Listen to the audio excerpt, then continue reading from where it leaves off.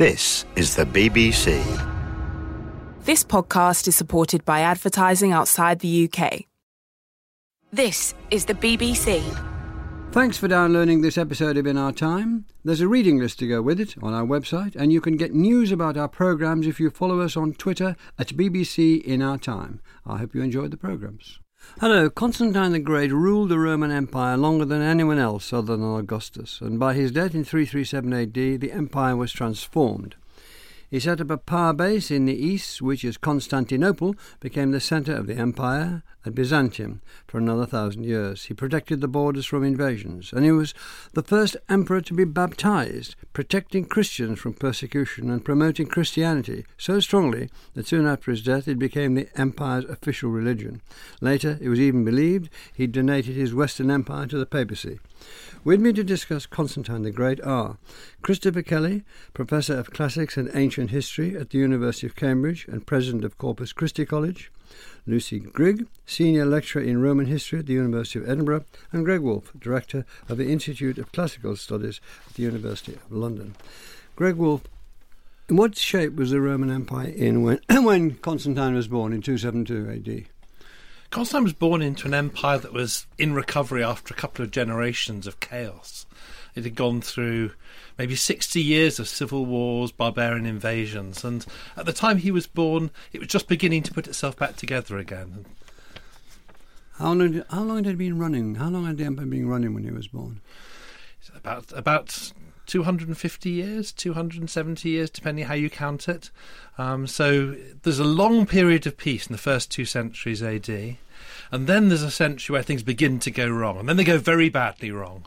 And then as he's born, more military emperors are beginning to put it back together again. But the empire's changed. To survive, it's had to mutate into something new. Into what?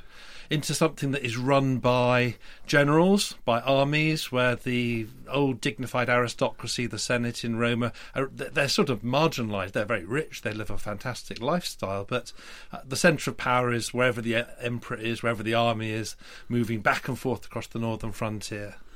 When you say they're sort of irrelevant, does that mean they didn't take part in decisions about we will resist the Sasanians in the east or we will fight the barbarians in the north? What did they do then? In what way did their loss of power demonstrate itself?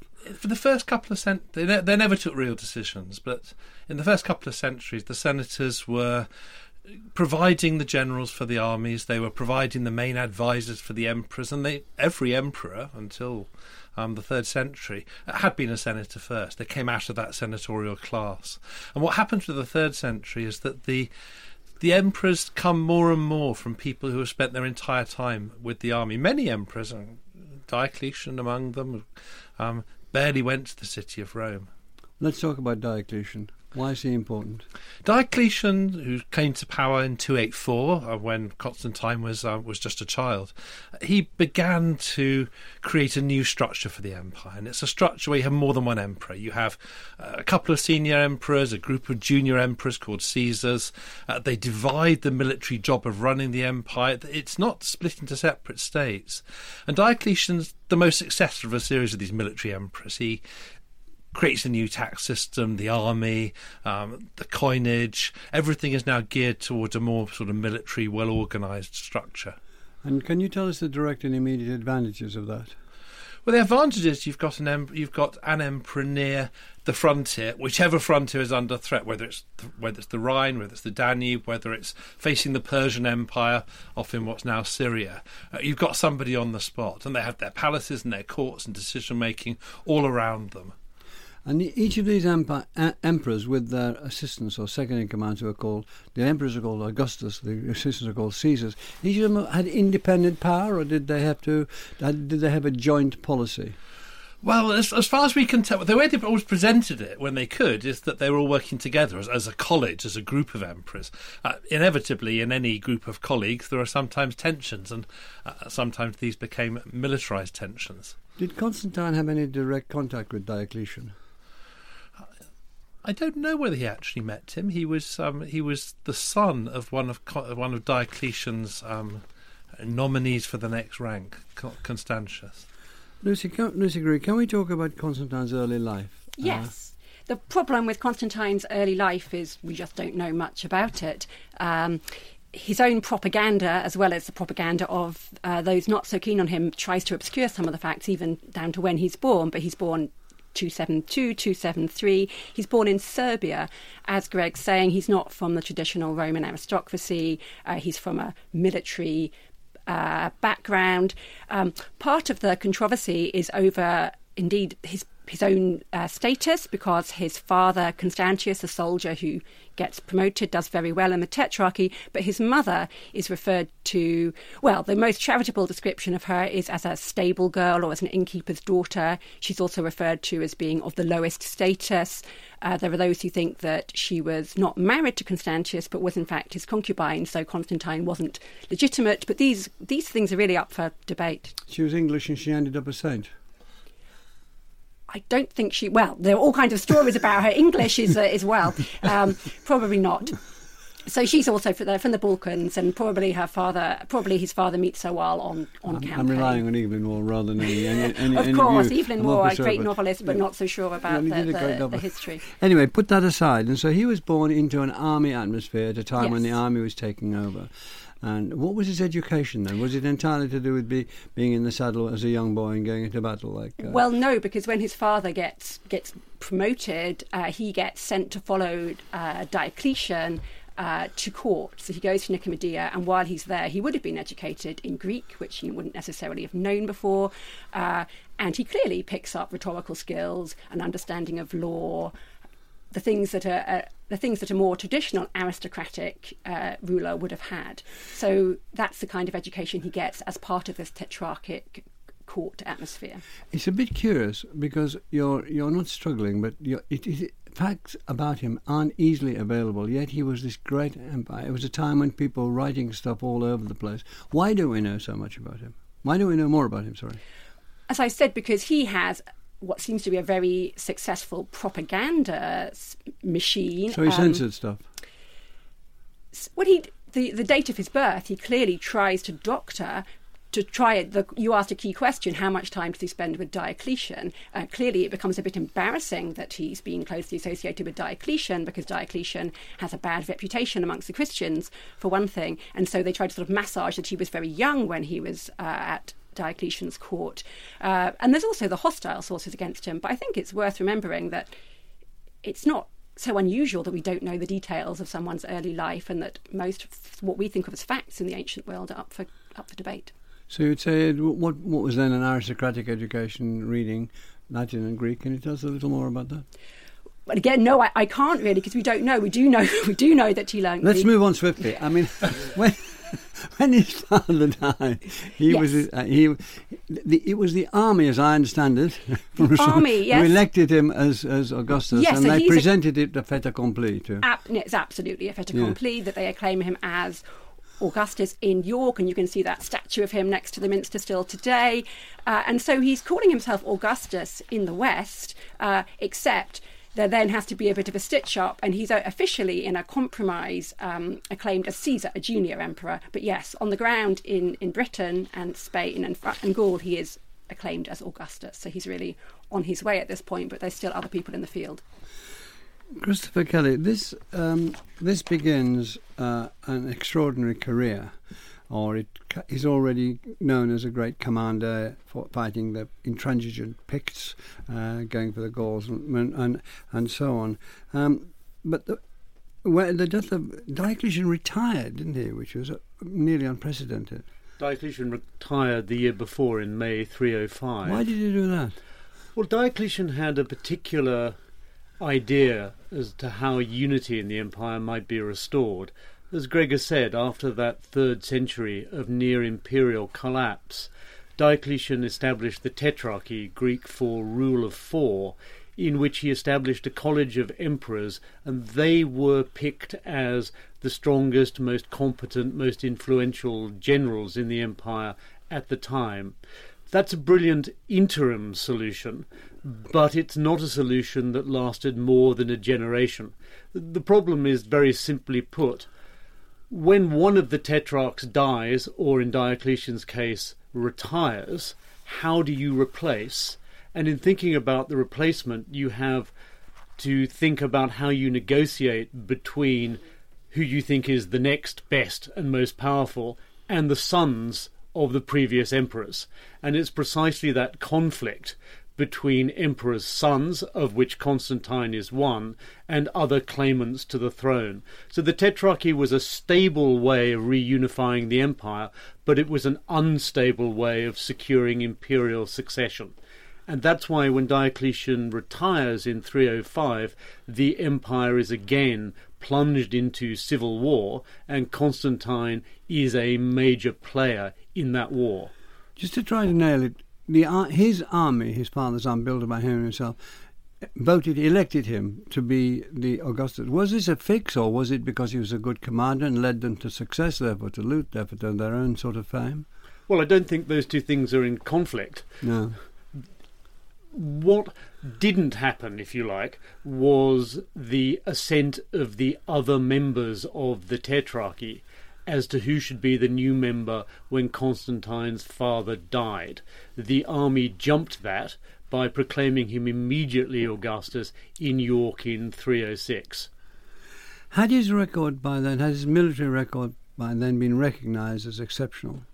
Not particularly, except that in all of these cases, being the son of an existing emperor gave him unprecedented advantage and also experience of command.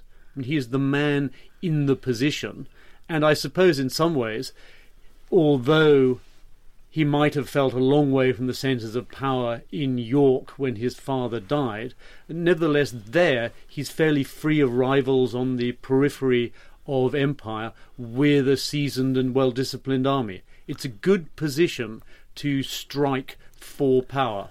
And did he, after that, as it were, march on Rome to try to claim total authority? I mean, over 6 years. He initially moves through Britain into France, has his interim capital at Trier, and then eventually moves down the Italian peninsula, because the prize is still Rome. So the prize was to defeat his brother-in-law and an enemy, another Augustus, Maxentius, which he did at Melvyn Bridge. The Battle of Melvyn Bridge, which is over the Tiber. That was. Can you tell us about that battle? But then the added significance of that battle. The strategic importance of that battle is that it's the victory that gives Constantine possession of Rome. It establishes him as the undisputed ruler of the western half of the Roman Empire, in addition to the symbolic significance of having captured Rome. Can I turn to you then, Greg, for the other factor in that battle, which is the vision he is alleged to have had, and the effect that had on him, the battle, and the future?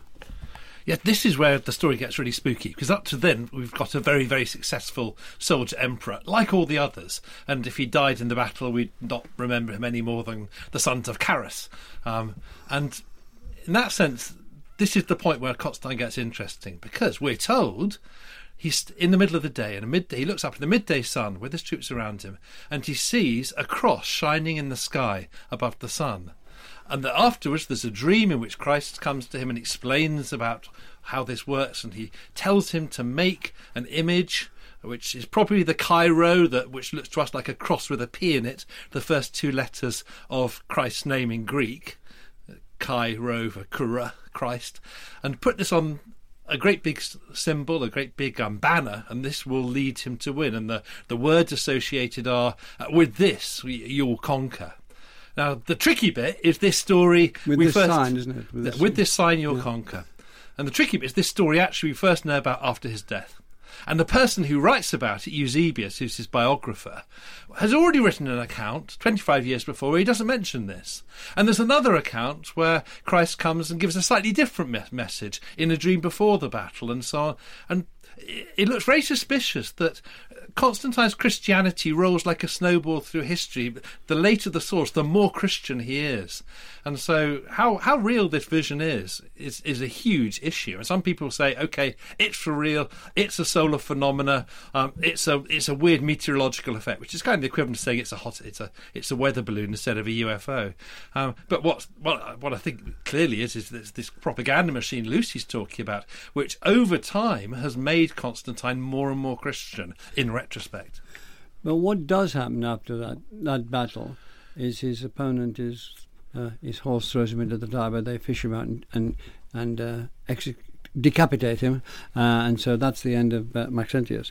And so Constantine is in a position of sorrow, and he does start quite soon to do positive things for a minority, neglected and very often persecuted sect, or many known as the Christians. So that happens, vision or no vision. It does happen that even those people who want, those ancient sources, bishops like Eusebius, who want to present Constantine as Christian, even from childhood, they can't really find much to say that he did for the Christians until after that battle. Lucy, let's tease away at this, because his father, Constantine's father, was, as I understand it, not particularly fond of the Christians. But on the other hand, he's different from Diocletian. His father is certainly... Diocletian, who persecuted them. Yes, his father is not persecuting the Christians in his domain in the same way that Diocletian is persecuting his.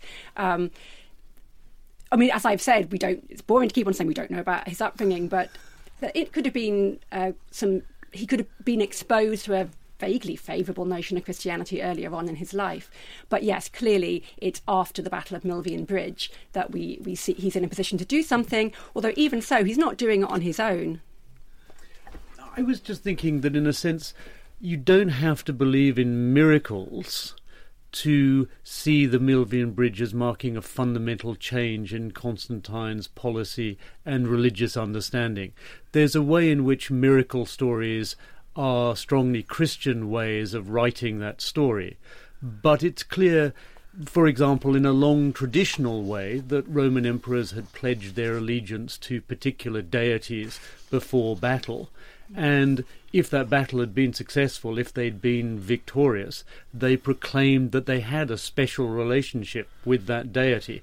I mean, miracle or not, Constantine won the Battle of the Melvyn Bragg, and won the battle against a well-defended and fortified Rome, and went on with the support, as he saw it, of the Christian God. Now, whether that constitutes a conversion to Christianity in the way that we would understand Christianity, or the way that Christians in the empire wanted to claim that Constantine had become Christian, is another question. Can I go back to you, Lucy?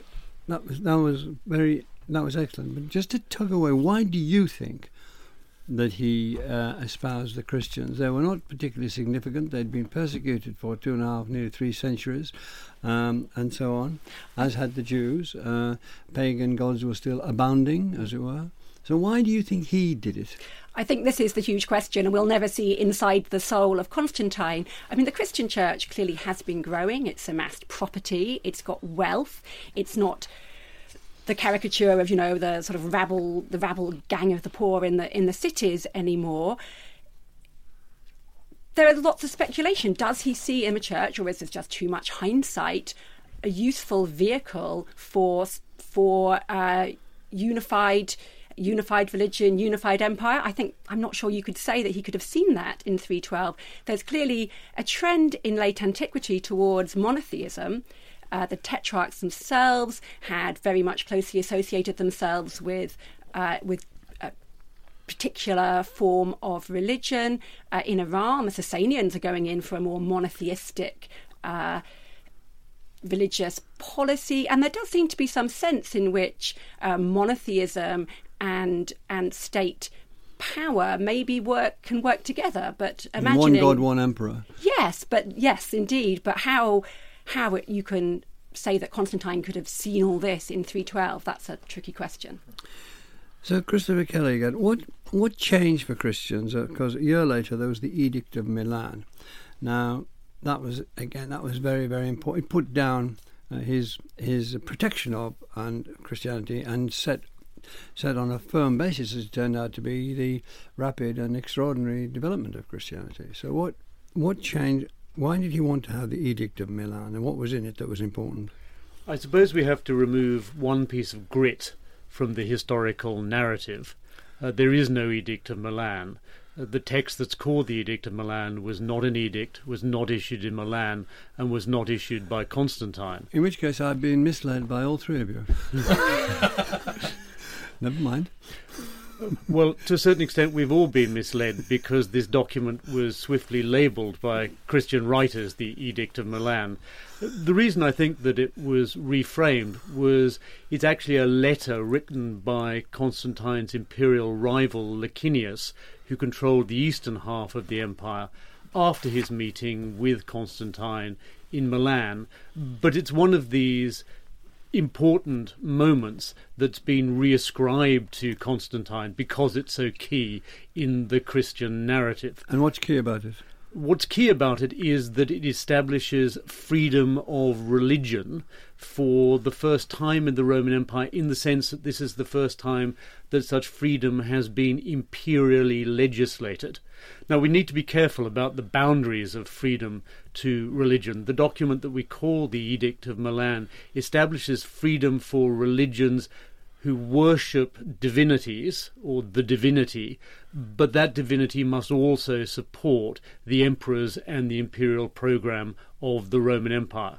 So it doesn't authorize subversive or anti-imperial religious practices, but it does for the first time authorize a broad freedom of religious worship for any form of worship that supports the basic aims of the empire.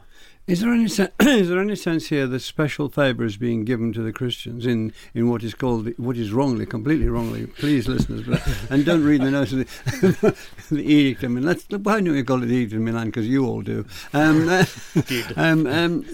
is there any way in which Christians are particularly and specifically and importantly favoured in this? Well, yes, in the sense that the restrictions that were placed on Christians by Diocletian and under the persecutions, particularly the churches owning property and their position as institutions, Christianity, the ownership of property by churches, is now all made completely legal. So what's important about the so-called Edict of Milan is that it reverses entirely the anti-Christian legislation of the previous generation. Christianity is now a religion of the Roman Empire that is legal and as licit as any other religion that supports the empire. Thank you. Do you think, Greg Woolf, that at that time, I know this is difficult, but and I'm not going to be silly about sources anymore because that they are what they are, that he knew that it was a great monotheistic religion, or did he think, Constantine, that it was just another religion and he wanted to net all the religions? We can't know for certain what he thought, but as far as I see it, what they've done is they've reversed a very ill-judged policy of a decade and so ago. We say Christians are persecuted for centuries, but they're a bit unpopular and there are local riots, but there aren't really imperial persecutions of any scale till the 3rd century. And they had a hard time in the 1st and 2nd century from time to time, didn't they? It's very difficult to find having a hard time in the 1st century. Okay, let's just carry on with what we've got.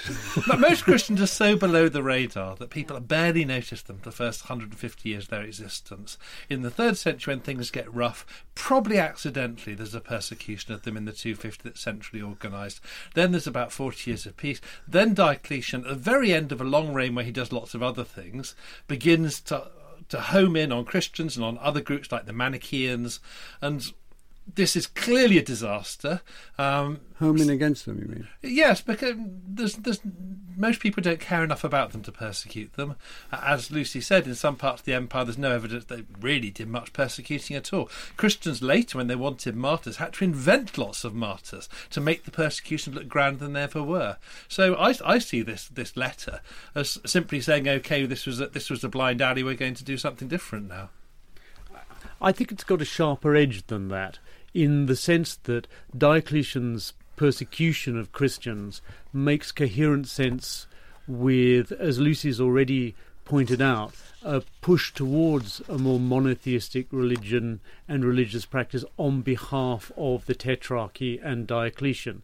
It's almost as if in these Christian persecutions, Diocletian has identified the main rival monotheistic religion to his particular form, which was based around sun worship and the old cult of Jupiter. And there's a sense, I think, that the empire is leaning and thinking about different sorts of competitive monotheism, which includes Christianity.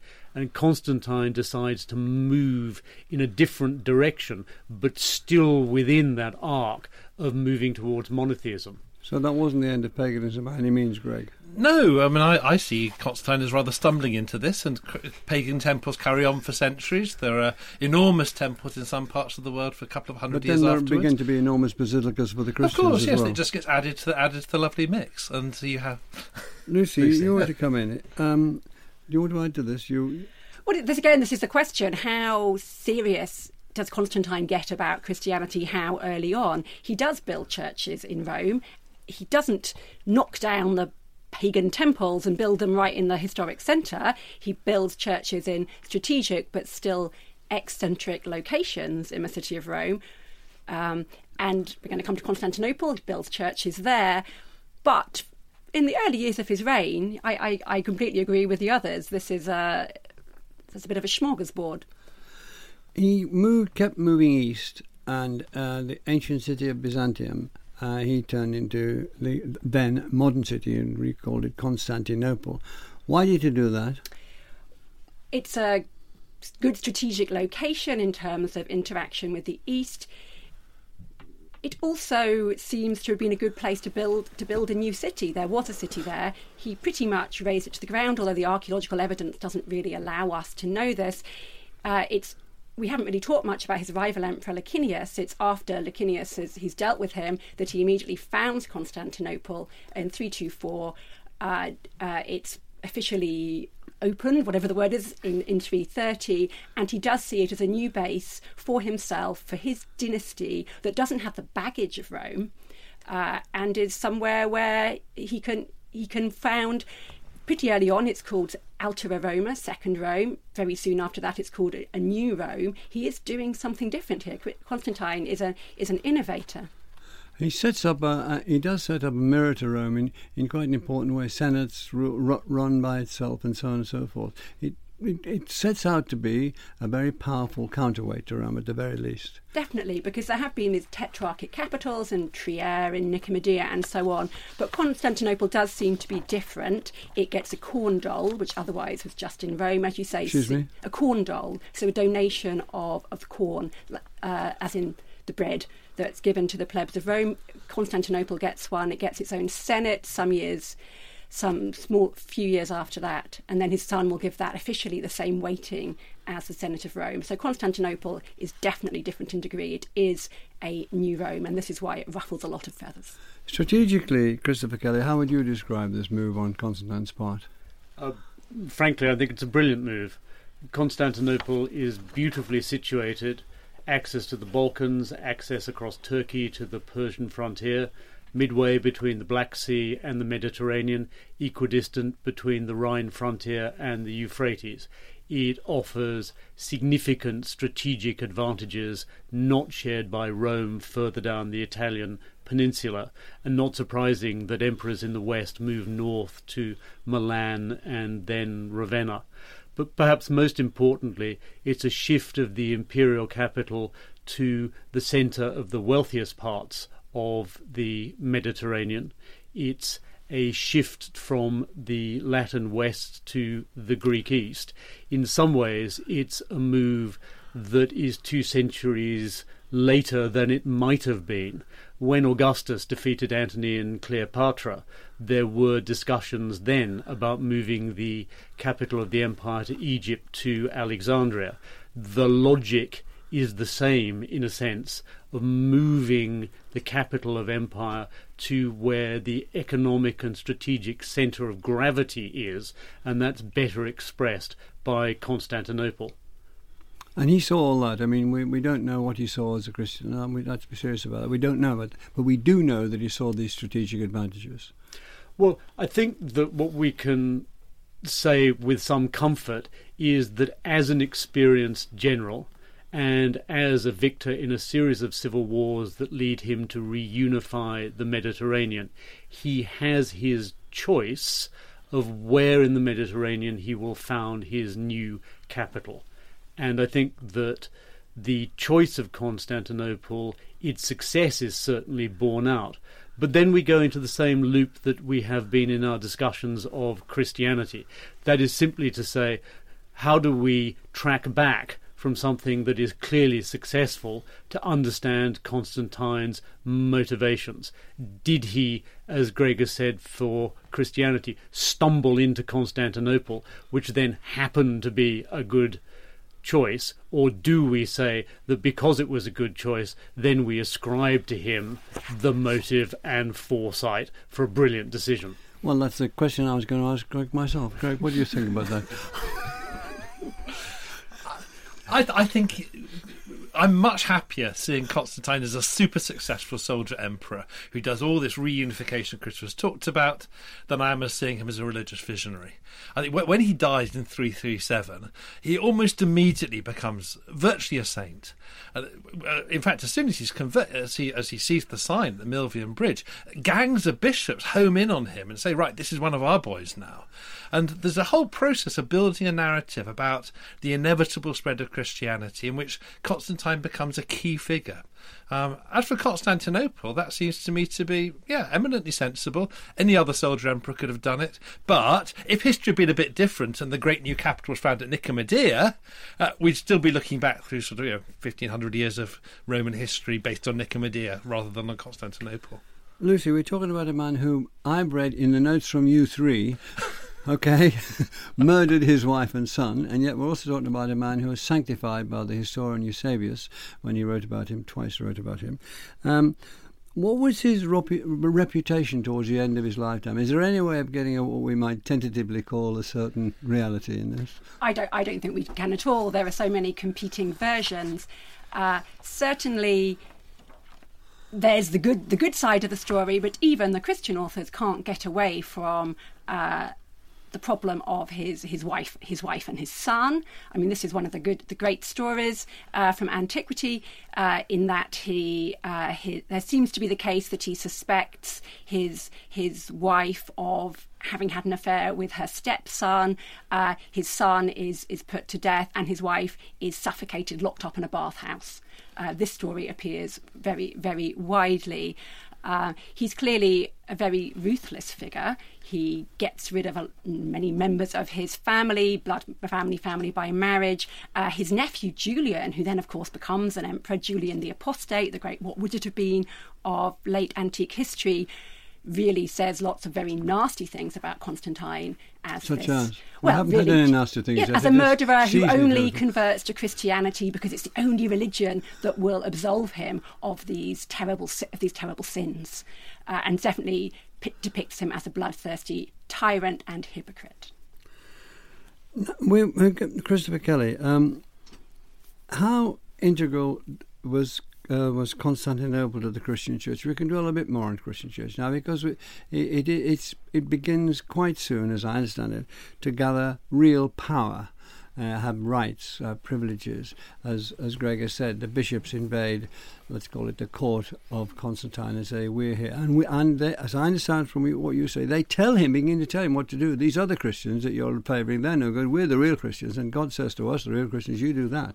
So they start offering advice. Whether he takes it or not is probably lost in antiquity. But we know they offer it. Okay. We have the Council of Nicaea. Now, before we go on to the Council of Nicaea, that did happen, didn't it? Fear not, did the council and did it happen at Nicaea? Fear not, it is a council, and it happened in Nicaea in 325. Those listeners, we're now on firm ground. That's taken us quite a while. Okay. So, the reason that the Council of Nicaea is important is that we do, I think, stand here on some firmer ground than some of the areas we've discussed, particularly the vision at the Melvyn Bridge. The Council of Nicaea is one of the first universal councils, that is, the bishops from all around the empire are invited at the invitation of Constantine. This is a council that is opened and chaired by Constantine, and we do have the text of the opening speech, which he delivered in Latin and was simultaneously translated into Greek. This is 326. It is. And he's... 25, sorry. 25. Yeah. And he's clearly trying hard to establish some kind of unity within the church. And I think you see in Nicaea the political engagement of Constantine with Christianity. That is, that I mean that he establishes in Nicaea what we still call the Nicene Creed. And that, as it were, is a political statement of Christian belief. In what way? That is, that it's not firmly theologically founded. It is and remains capacious, slightly woolly and vague in some of its descriptions of the divinity and of the Christian narrative. Deliberately so, is designed to be a document that a broad group of Christians can subscribe to. But in a sense, that's to miss its fundamental importance. Its fundamental importance is that it initiates a revolution in the way that we think about ancient religion. There hasn't been, until the Nicene Creed, a statement of belief for any other Roman religion. Roman religion has not been formulated in a way that one could stand and say, I believe, and then catalogue a series of statements of belief. I think that Constantine initiated this to establish unity in the church, but he also, by so doing, established something that has proved definitionally central to the nature of Christianity, that one should be able to say, I believe. Which people in this country did years in, years out, and beautiful translations, I'm told. Would you have anything to add to that, Lucy? I would only add that he's already got involved in a dispute between rival groups of Christians in North Africa, the Donatist controversy, so he'd already sort of poked a toe in. That doesn't go well. It provokes a famous cry from one of the party that he doesn't pick, what has the emperor to do with the church, which is another way, a more negative way of looking at the problems of what happens when the emperor gets involved with the church. Was there a hangover still, Greg, from Diocletian's persecution of Christians? Were the people around the bishops thinking, well, it's going to turn against us, it's been against us, or we've been ignored, and then at the best we've been persecuted, but maybe this is just a little light at the end of a very small tunnel, and we should batten down the hatches again. They wouldn't have been human if they hadn't wondered whether this would be reversed, just like Diocletian's persecution was reversed. And nothing was for sure. I mean, there was no way of giving them rights forever. The next emperor could have been another persecutor. And that didn't happen, but they must have been unsure about it. And Constantine can't have known what was happening. I like to think he went to bed after the first day of the session of the council thinking, I joined this religion for unity, and look, they've been squabbling about things I never knew existed. And in a sense, was Constantine hedging his bets? He doesn't get baptised until just before his death, which is something that obviously is found a bit embarrassing, and there are alternative versions of the story that try to get away with that. Yeah. And plenty of pagan images on coins, and some participation in pagan ritual. He remained Pontifex Maximus, the chief priest of Roman religion, right to his death. Isn't the business of baptism on his death to do with the fact if you repent all your sins on your death, you're cleaner than you're going to be if you repent them 10 years before your death? It is a safer option, yes. Well, so in that sense, it isn't entirely stupid, really. What other things? We've been talking about this Christianity, which is obviously because it went on to be what it became. Enormous business, religion, cult, movement, whatever it was. It's still in the world now, quite strongly in some countries, as we all know. What can you just give us an idea of one or two of the other things that he did? The reason we keep calling him the Great. We can add to religious reform, to moving the capital to Constantinople, a whole raft of other reforms that very much stabilised the empire after that century of near chaos in the third century. One might point, for example, to his coinage and monetary reforms, which established the Roman Empire really for the first time on a secure gold standard, the minting of the solidus, Latin for simply the solid one, a important gold coin that actually remains at the centre of Mediterranean monetary and fiscal policy for over another 1,000 years. So there's economic stabilisation as well. Greg. Well, I think we shouldn't overestimate the recovery. Within 50 years, the empire is on the uppers again. And what we have left with an empire that becomes a single city eventually, Constantinople, and a Christianity that spread all over the world, that these are relics of a failed project to save the Roman Empire. The Roman Empire was saved for 50 years. A century later, it was in just as bad a state as it had been before Diocletian. Is this because of a fundamental... Do you agree with that, first of all, Lucy? Well, it depends which focus. If you're looking from the east, that really isn't the case. So it depends whether if you accept the notion that Rome has moved and new Rome is Constantinople, that keeps going for an awful lot longer. As a single city with an empire that covers part of the Aegean. And I think also it depends on what you expect an empire to do, as it were. Greg's definition is fine if we think politically, but if we're going to think culturally or in terms of religion, in terms of the lasting legacy of the classical world or the Roman Empire, then the impact of Constantine's consolidation of that, framed with Christianity at the beginning of the 4th century, has an enormous effect. I think Constantine would have been very disappointed if he'd known what happened afterwards. I think he was a very conservative person who tries to defend and create a Mediterranean empire based on soldiers, based on good old Roman values. Yes, a new capital, a new coat of art, of paint on the old thing. But what actually ends up is very, very different. And some of his solutions have an afterlife in other ways, but they don't really do what he wanted them to do.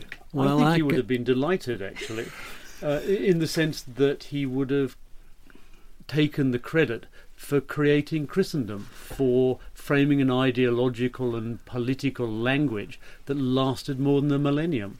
Thank you very much. Thank you, Christopher Kelly, Lucy Grig, Greg Woolf. Next week, could you send in your ideas through website or one thing or another, a BBC In Our Time. On the 27th of October, we're going to pick one of your ideas to do the programme on, and I'm running out of time. Thank you very much for listening. And the In Our Time podcast gets some extra time now with a few minutes of bonus material from Melvyn and his guests.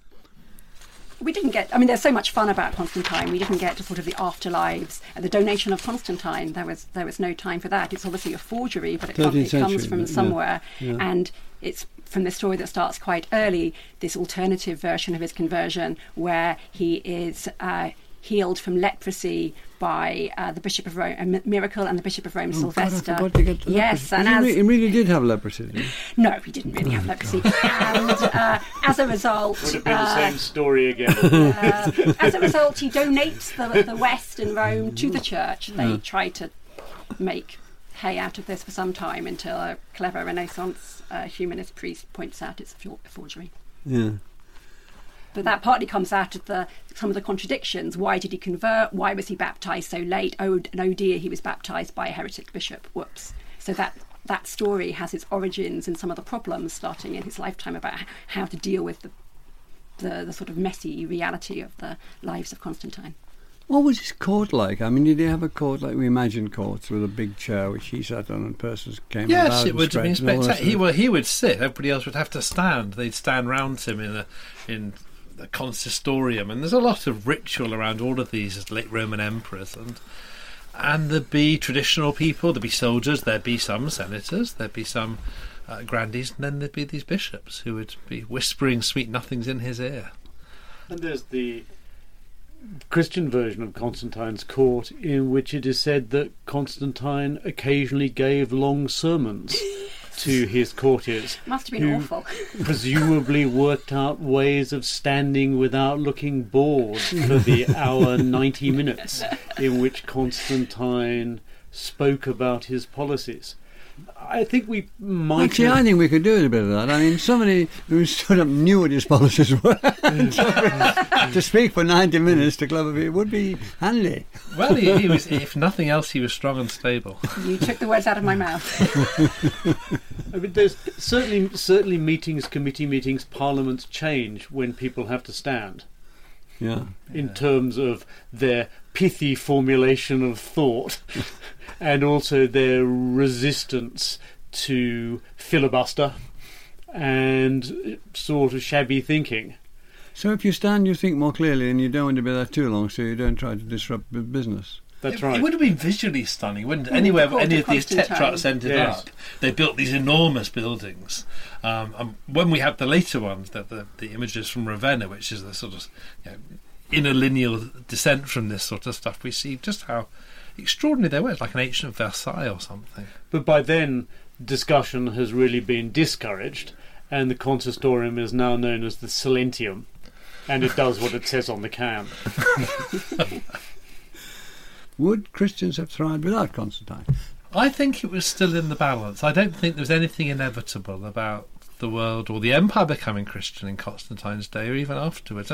Now, people are going to disagree. Some people think it spreads like a virus through society, and eventually some emperor or other is going to have to get behind it. But other religions have come and been suppressed. It isn't impossible to persecute religions out of existence. There aren't any manichees around anymore, and that's partly because Roman and Persian emperors had a good old go at squeezing them out. Perhaps Christianity wasn't inevitable, so maybe Christians wouldn't have thrived, or maybe they'd just been a tiny little bit. There are great empires like the Chinese Empire that didn't become monotheist. So we could perfectly imagine a Roman Empire that goes on to the 15th century with dozens and hundreds of gods, and we could imagine some kind of barbarian West a bit like it. I'd come at it from a slightly different angle, in the sense that what we think of as Christianity is fundamentally formed by its interaction with Roman imperial power. And I think that was important, particularly with the Council of Nicaea and the Nicene Creed. So would Christianity have thrived without Constantine? For it to become the kind of Christianity that we still recognise, it would have required some interaction with Roman imperial power at some point. It's difficult to think of Christianity, even in the modern terms, without it at some stage being appropriated as a key political ideology by a world empire. What do you think? Well, there's the case of Julian the Apostate. His short reign he's not really around long enough to help us with the sort of counterfactual. He decides not to bother persecuting Christians because he says it doesn't work. It looks like he's beginning to try and reform polytheistic religion in a similar kind of way, although that's debated. But he dies. He dies before we really get to see what would have happened. But I do agree with Christopher. The interrelationship between politics and religion that was always characteristic of Roman religion, that's Christianity. Well, we could think a bit about what happened to Judaism, which never did become the central religious belief of an enormous empire, and yet it survived very well. It would have looked different, more fragmented, quite different, authority structured in a more diffuse way, but that would be perfectly imaginable. Zoroastrianism, that the empire that sponsored it disappeared. There are still Parsees who regard themselves as Zoroastrians, so we could imagine a Christian world which hadn't had that. But I think Christopher's right. The Christianity that we look back down through the telescope of history and see it's completely formed by this sort of fusion with the empire, and Constantine's a big bit of that. Well, thank you all very much indeed. I think the producer's coming in with one of his offers you can't refuse. Well, the first thing is, next week, Melvyn, you've got Afra Ben. You mentioned that. Oh, I forgot. Afra Ben. Tea or coffee? Coffee, please. There are many more history and discussion programmes from Radio 4 to download for free. Find these on the website at bbc.co.uk/Radio 4.